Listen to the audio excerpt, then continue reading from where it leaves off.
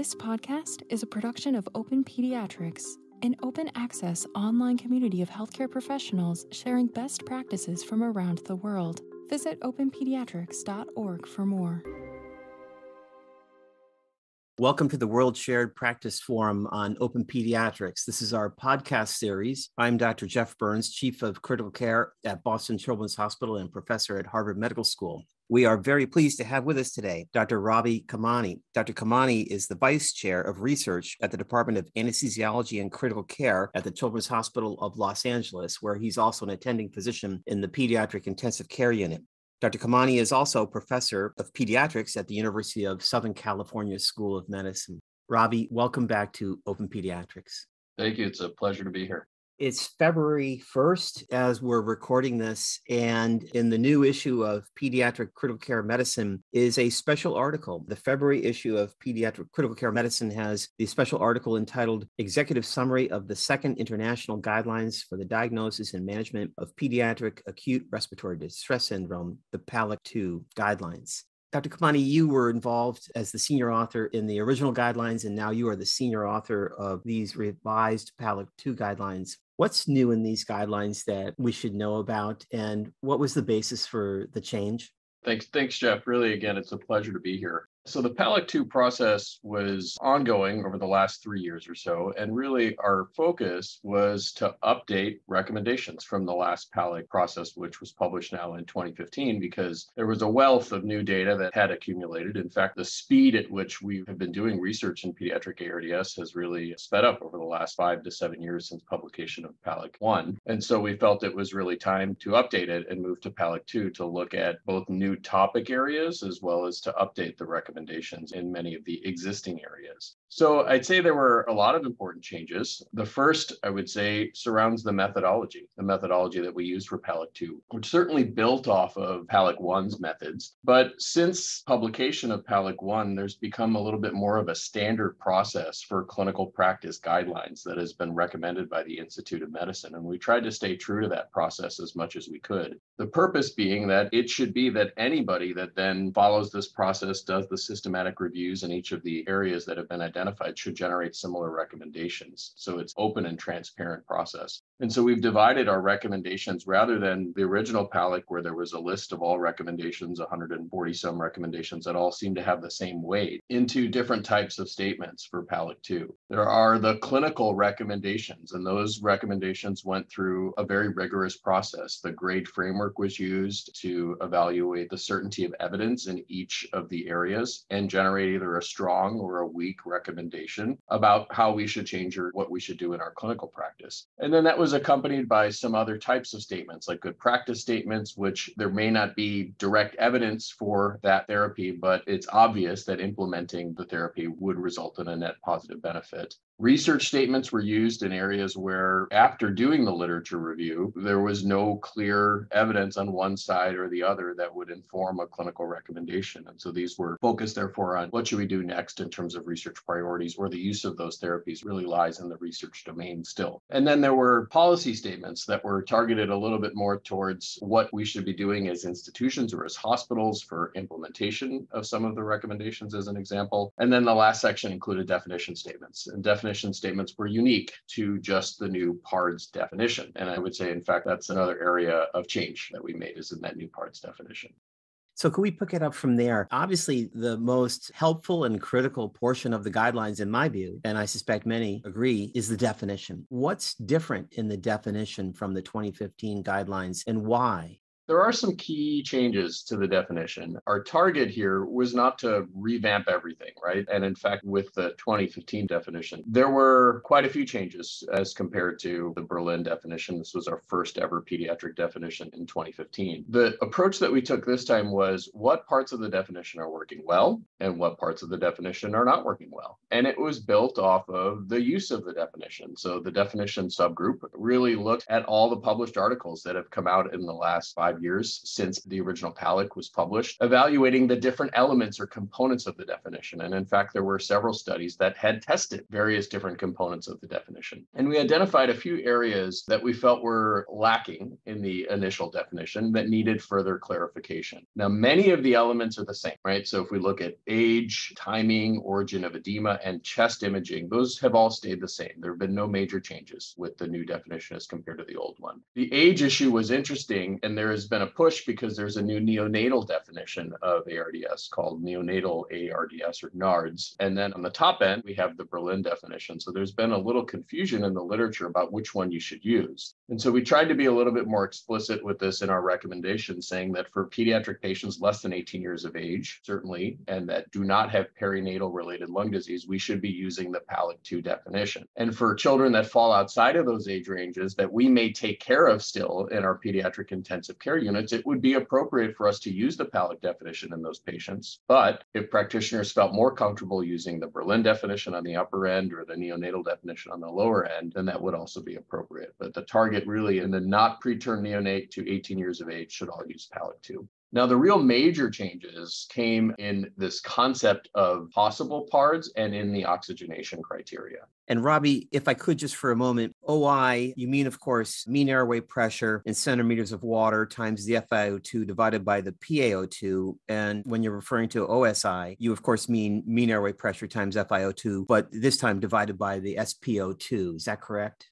That's correct. Yeah. I'll start with the oxygenation criteria. So there has not been a change in the use of oxygenation index. We continue to recommend the use of oxygenation index or oxygen saturation index for those that are on invasive mechanical ventilation, and then those that are on non-invasive ventilation with an oronasal mask, so covering the nose and the mouth. Then we recommend either the PF ratio or the SF ratio. But one of the changes is that we had originally recommended stratifying severity initially, right when you make the PARDS diagnosis. And there's been a fair amount of literature that's emerged that we're better at that risk stratification if we wait a little while. If we wait up to 4 or 6 hours, you get more accuracy in identifying really who is the severe patient as compared to who is the mild or moderate patient. Because there are many patients that change that severity within that first few hours based upon lung recruitment strategies, for example, or just stabilization after they're intubated. So the stratification occurs 4 hours later is what our recommendation is. And here we've divided it into more simple groups. We have a severe group for those that are invasively ventilated, which stays with the oxygenation index above 16, or if you don't have an arterial line, then you use the oxygen saturation index, which is above 12. Here we rounded, used to be 12.3, we rounded to 12 to just make it easier for people to remember. And then the other group, we had previously done mild and moderate, and now we've lumped those together into mild/moderate. And the reason is that in the epidemiologic studies that we had seen published since the original PALIC, is that there's very little discrimination of mortality or outcome in the mild versus the moderate patients. There's a big step up in mortality risk that occurs for the severe patients. Now, it may be that if you look at other metrics like length of ventilation, for example, there might be a bit of a difference between a mild and a moderate patient. But for simplicity, we felt it important to break this really into 2 groups rather than 3, since the outcomes seem to be most closely tied, mild and moderate together and severe different.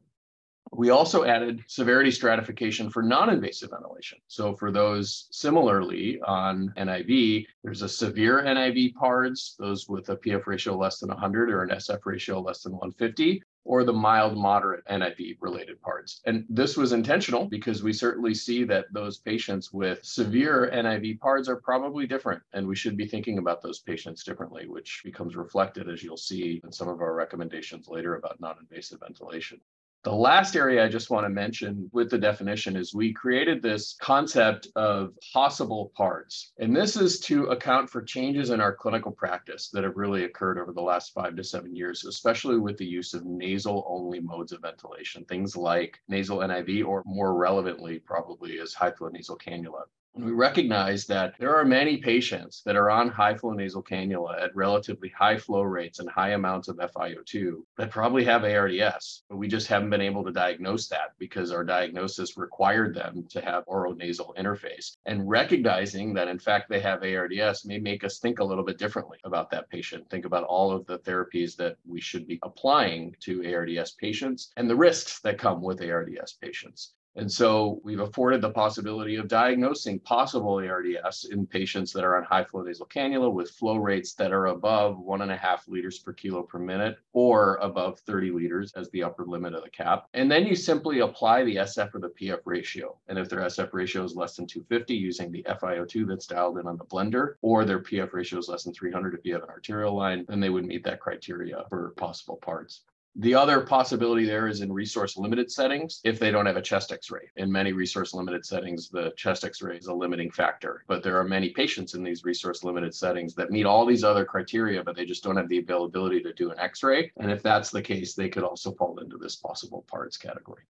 Well, I must say, I really appreciate the practicality of these guidelines. I think it's terrific that you've split out invasive, non-invasive, and now even high flow, because as you're obviously recognizing, and as all practitioners know, we have patients on high flow who have serious lung injury. And prior to this, we'd have no way to frame and put into context. And certainly with non-invasive ventilation in pediatrics, it's evident to all of us that they have significant lung injury or on the continuum of significant lung injury. So that's a real practical advance. But could I go back to your comment? You mentioned that there were further recommendations as you split out invasive mechanical ventilation PARDs from non-invasive ventilation PARDs. What are the other recommendations regarding non-invasive ventilation PARDs that we should know about? Thanks, Jeff. So this was a big focus, this area on non-invasive ventilation, because as you just alluded to, really there's been a huge increase in the number of patients that we are currently taking care of on non-invasive ventilation that likely have the physiology of PARDs. And we are increasingly beginning to recognize that we have to pay a lot of attention to those patients. Those patients are high risk,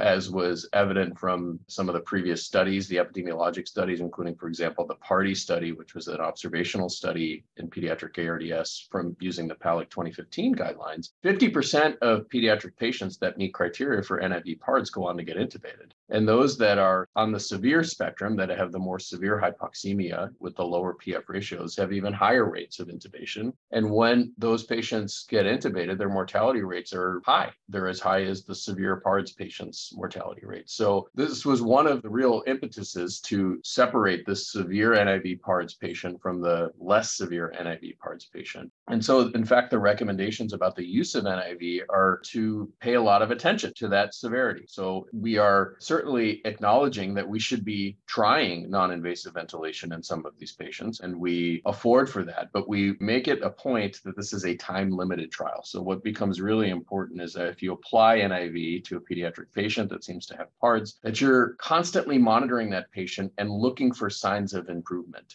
And if that patient does not show signs of improvement, physiologic stability, improvement in their respiratory rate, heart rate, oxygenation markers, work of breathing, for example, then that patient should be escalated quickly to be intubated. So a time-limited trial of NIV is certainly recommended, but that you have a clear limit on what that is. And we put a 6-hour limit in there just as rough guidance, but it may be that some of these patients need to have that done sooner. And in fact, in the severe patients, our recommendation is really only try a 1-hour trial of non-invasive ventilation to say, do they improve dramatically or not? If they improve dramatically, you can continue them on non-invasive ventilation. If they do not improve dramatically, then our recommendation would be to escalate those patients more quickly to intubation. Other risks are those patients that have more than single organ failure. So if they have severe hypoxemia, that would be a clear indication to move more quickly towards intubation, or if they have more than one organ dysfunction would be another indication to move more quickly towards intubation. Now, another change in the NIV area relates to those that are immune suppressed. And in the previous PALIC recommendations, in fact, one of the recommendations was that NIV might need to be thought of differently for those patients that are immune suppressed compared to those that are not, that we might tolerate those patients being on NIV a little bit longer, those that had a bone marrow transplant, for example. And now the recommendations that we flip them in the other way, saying, do not treat the immune suppressed patient differently, because there's a growing amount of observational data that's coming out now that patients that are immune suppressed, that are exposed to prolonged periods of non-invasive ventilation or high flow nasal cannula before intubation, in fact, have worse outcomes. And there's a lot of confounders in there related to decisions around intubation. Nevertheless, the signal seems to be pretty consistent. And so I wanted to make it clear that this applies also to patients that are immune suppressed.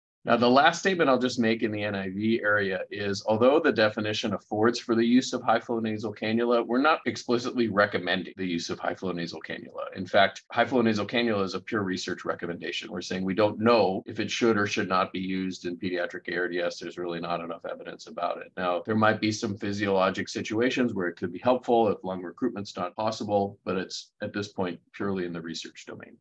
Dr. Khemani, in the discussion of non-invasive ventilation and the framework that you've given in these new PALIC 2 guidelines, they're so helpful. Could we talk about the concept of patient self-induced lung injury? As you well know, this is especially noted in the adult world on patients receiving non-invasive ventilation. And I believe that we have seen it in our ICU as well. And it's subtle. Tell us, what is patient self-induced lung injury? Do you comment about it in the PALIC guidelines? What should we know about it?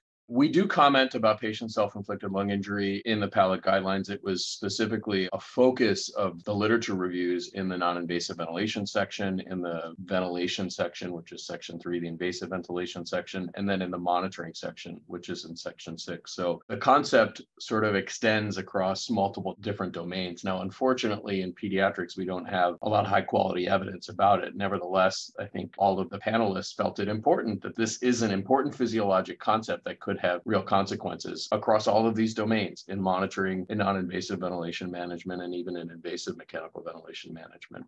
Now, conceptually, the idea of patient self-inflicted lung injury is that the mechanisms that we think about for ventilator-induced lung injury can all be exacerbated when the patient has vigorous effort. And we classically think about ventilator-induced lung injury in a few areas, right? We think about the strain on the lung, which is previously people had sort of used the term volutrauma here, and I'm rephrasing it to strain to say this concept of the tidal volume based upon the size of the lung. So if I've got a patient that is pulling a high tidal volume, but has impaired lung volumes, a lung capacity, that's going to cause more harm for that patient than if a patient was pulling a high tidal volume but had a higher lung volume. So in ARDS, we see a reduction in the size of the lung, or the reduction in functional residual capacity. So the risk of there being strain on the lung is much higher if they have a higher volume. Now, the patient can generate a very high volume, right? It doesn't have to be just what we're prescribing on the ventilator. If the patient is breathing spontaneously, in fact, maybe even on non-invasive ventilation, they may be pulling tidal volumes of 10, 12, 14 mLs per kilo and inducing strain on the lung. And that's one of the concepts of patient self-inflicted lung injury. And the adult data certainly supports that high tidal volume is a risk factor for this.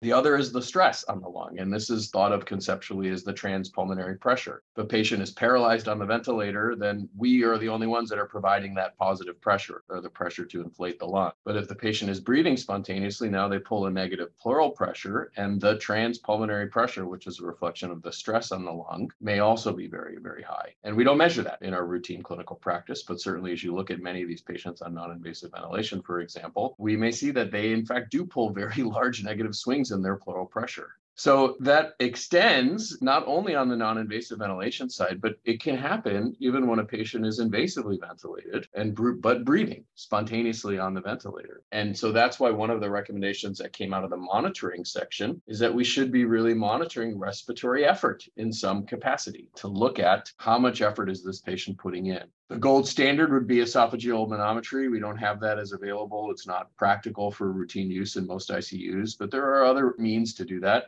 including just our eyes, right? Just to say, let's look at the level of tachypnea that patient has, or the level of work of breathing that patient has. And at a minimum, we should be doing that for all patients, invasive or non-invasive ventilation. And then those that are invasively ventilated, there may be some other things that can be done, like occlusion maneuvers that can try to estimate that effort. But that is a principal component of really 3 sections that relate to respiratory effort and the risk of PCILI. Robbie, I got to say, that's one of the clearest distillations of PCILI, or patient self-inflicted lung injury, that I've heard. It's a very subtle but apparently real concept. Obviously, as you noted, that the ventilator-induced lung injury remains a threat as equally as so. What's new about how we should be monitoring the work of breathing for a patient who's receiving invasive mechanical ventilation? Thanks, Jeff. So on the invasive mechanical ventilation side, the concept of monitoring worker breathing is certainly important. There are more ways that have emerged, although many of these really do still fall into the research recommendations, things like the P.1 maneuver or the P occlusion maneuver, which can be done with expiratory hold on the ventilator. But those unfortunately are still falling in the research side, and those need more validation. But certainly you can use your eyes as the first starting point with worker breathing. There have been new recommendations with respect to patients that are on more controlled ventilation and how we should be thinking about inspiratory pressure and tidal volume. And it reflects some of the concepts that I just brought up, which are related to the strain hypothesis. So if we start first with the tidal volume recommendations, our previous recommendations were we should be using physiologic tidal volumes of 5 to 8 mLs per kilo, but that we should be titrating and we may need to use lower tidal volumes of 3 to 6 mLs per kilo in patients that have more severe injury. And this ties back to this hypothesis or this concept of the strain on the lung where you should be using patient-specific tidal volumes, that the patients with the more severe lung injury, the ones that have the largest reduction in lung compliance, should be the ones that get the smaller tidal volumes. And those patients that have the more preserved lung compliance will be the ones that are allowed to get the slightly higher tidal volumes. And so our recommendations for tidal volume are that we should be using 6 to 8 as a starting point, but that you really do need to pay attention to the compliance of the lung, and that relates to the plateau pressure, which I'll talk about here in a second, so that if those patients have poor lung compliance with potentially high plateau pressures or high driving pressures, then we should be reducing the tidal volume further to less than 6 mLs per kilo. Now, we do put a caution in there of going below 4 mLs per kilo. And the truth is, from the observational data, there seems to be a little inflection point to where the mortality risk might go up a little bit when you get below 4 mLs per kilo. And there are some physiologic reasons to worry about this potentially, although the data is not very strong on that end. So that's why it's simply just a warning to be cautious when you get to that lower end. But the other thing that ties the tidal volume recommendations together are, in fact, the new recommendations about inspiratory pressure limitation. And so the plateau pressure limit of 28 remains the same. That's what we put in the previous PALIC, allowing for a plateau pressure of up to 32 centimeters of water for patients with impaired chest wall compliance. Now, I do want to make a point here that this is the plateau pressure. This is not the peak pressure. And it's important to measure the plateau pressure. So to perform that inspiratory hold and see what the pressure is under static conditions, i.e. conditions of no flow, it's not necessarily the same as the peak inspiratory pressure. It can be higher or lower. It can be higher if patients have respiratory effort and are breathing. Then we may see that the plateau pressure is actually higher than the peak pressure, or it might be lower in circumstances of increased airway resistance, for example. So the plateau pressure limit of 28, and then concomitantly a driving pressure limit, where the driving pressure is the plateau pressure minus the PEEP. And this is, of course, a concept that's been embraced in adult critical care to limit the driving pressure. Our suggested limit is 15 centimeters of water based on a few observational studies in pediatrics. This limit is consistent with adult recommendations, so that's why we put those forward. And that ties together the concept of adjusting the tidal volume based upon the compliance of the lung. If you limit that driving pressure to 15, inherently the tidal volume is going to need to be lower for those patients with poorly compliant lungs, and it could be a little bit higher for those patients with more preserved lung compliance. The last thing on the invasive ventilation side is PEEP. And so now we have for the first time actually a moderate recommendation or a strong recommendation with moderate certainty of evidence. This is our only strong recommendation with moderate certainty of evidence. And that's based on using, at least as a starting point, the PEEP FiO2 table that is proposed by the ARDS network. And this is the low PEEP / high FiO2 table, because there have been several observational studies that have shown that patients that are managed at least in line with that table have better outcomes in pediatric ARDS. And so we recommend starting with that table at least. And then you may adjust PEEP based upon other factors that you would look at. For example, looking at hemodynamic status, looking at oxygen delivery, looking at lung compliance. And then if there's a reason to diverge from the PEEP FiO2 table because of some of those other factors, that's appropriate. But as a starting point, beginning with the PEEP FiO2 table. Can we go back to plateau pressure? As you well know, in the adult literature, the common mode of ventilation is a volume limited mode. And indeed, most of the research studies are volume limited. And so measuring the plateau pressure is easy. But of course, in pediatrics and pediatric critical care, many patients are often on a pressure limited mode of ventilation. So talk to us about plateau pressure in the pediatric patient in the pressure limited mode of ventilation and your thoughts on maybe perhaps some of the volume limited modes of ventilation available to the pediatric practitioner.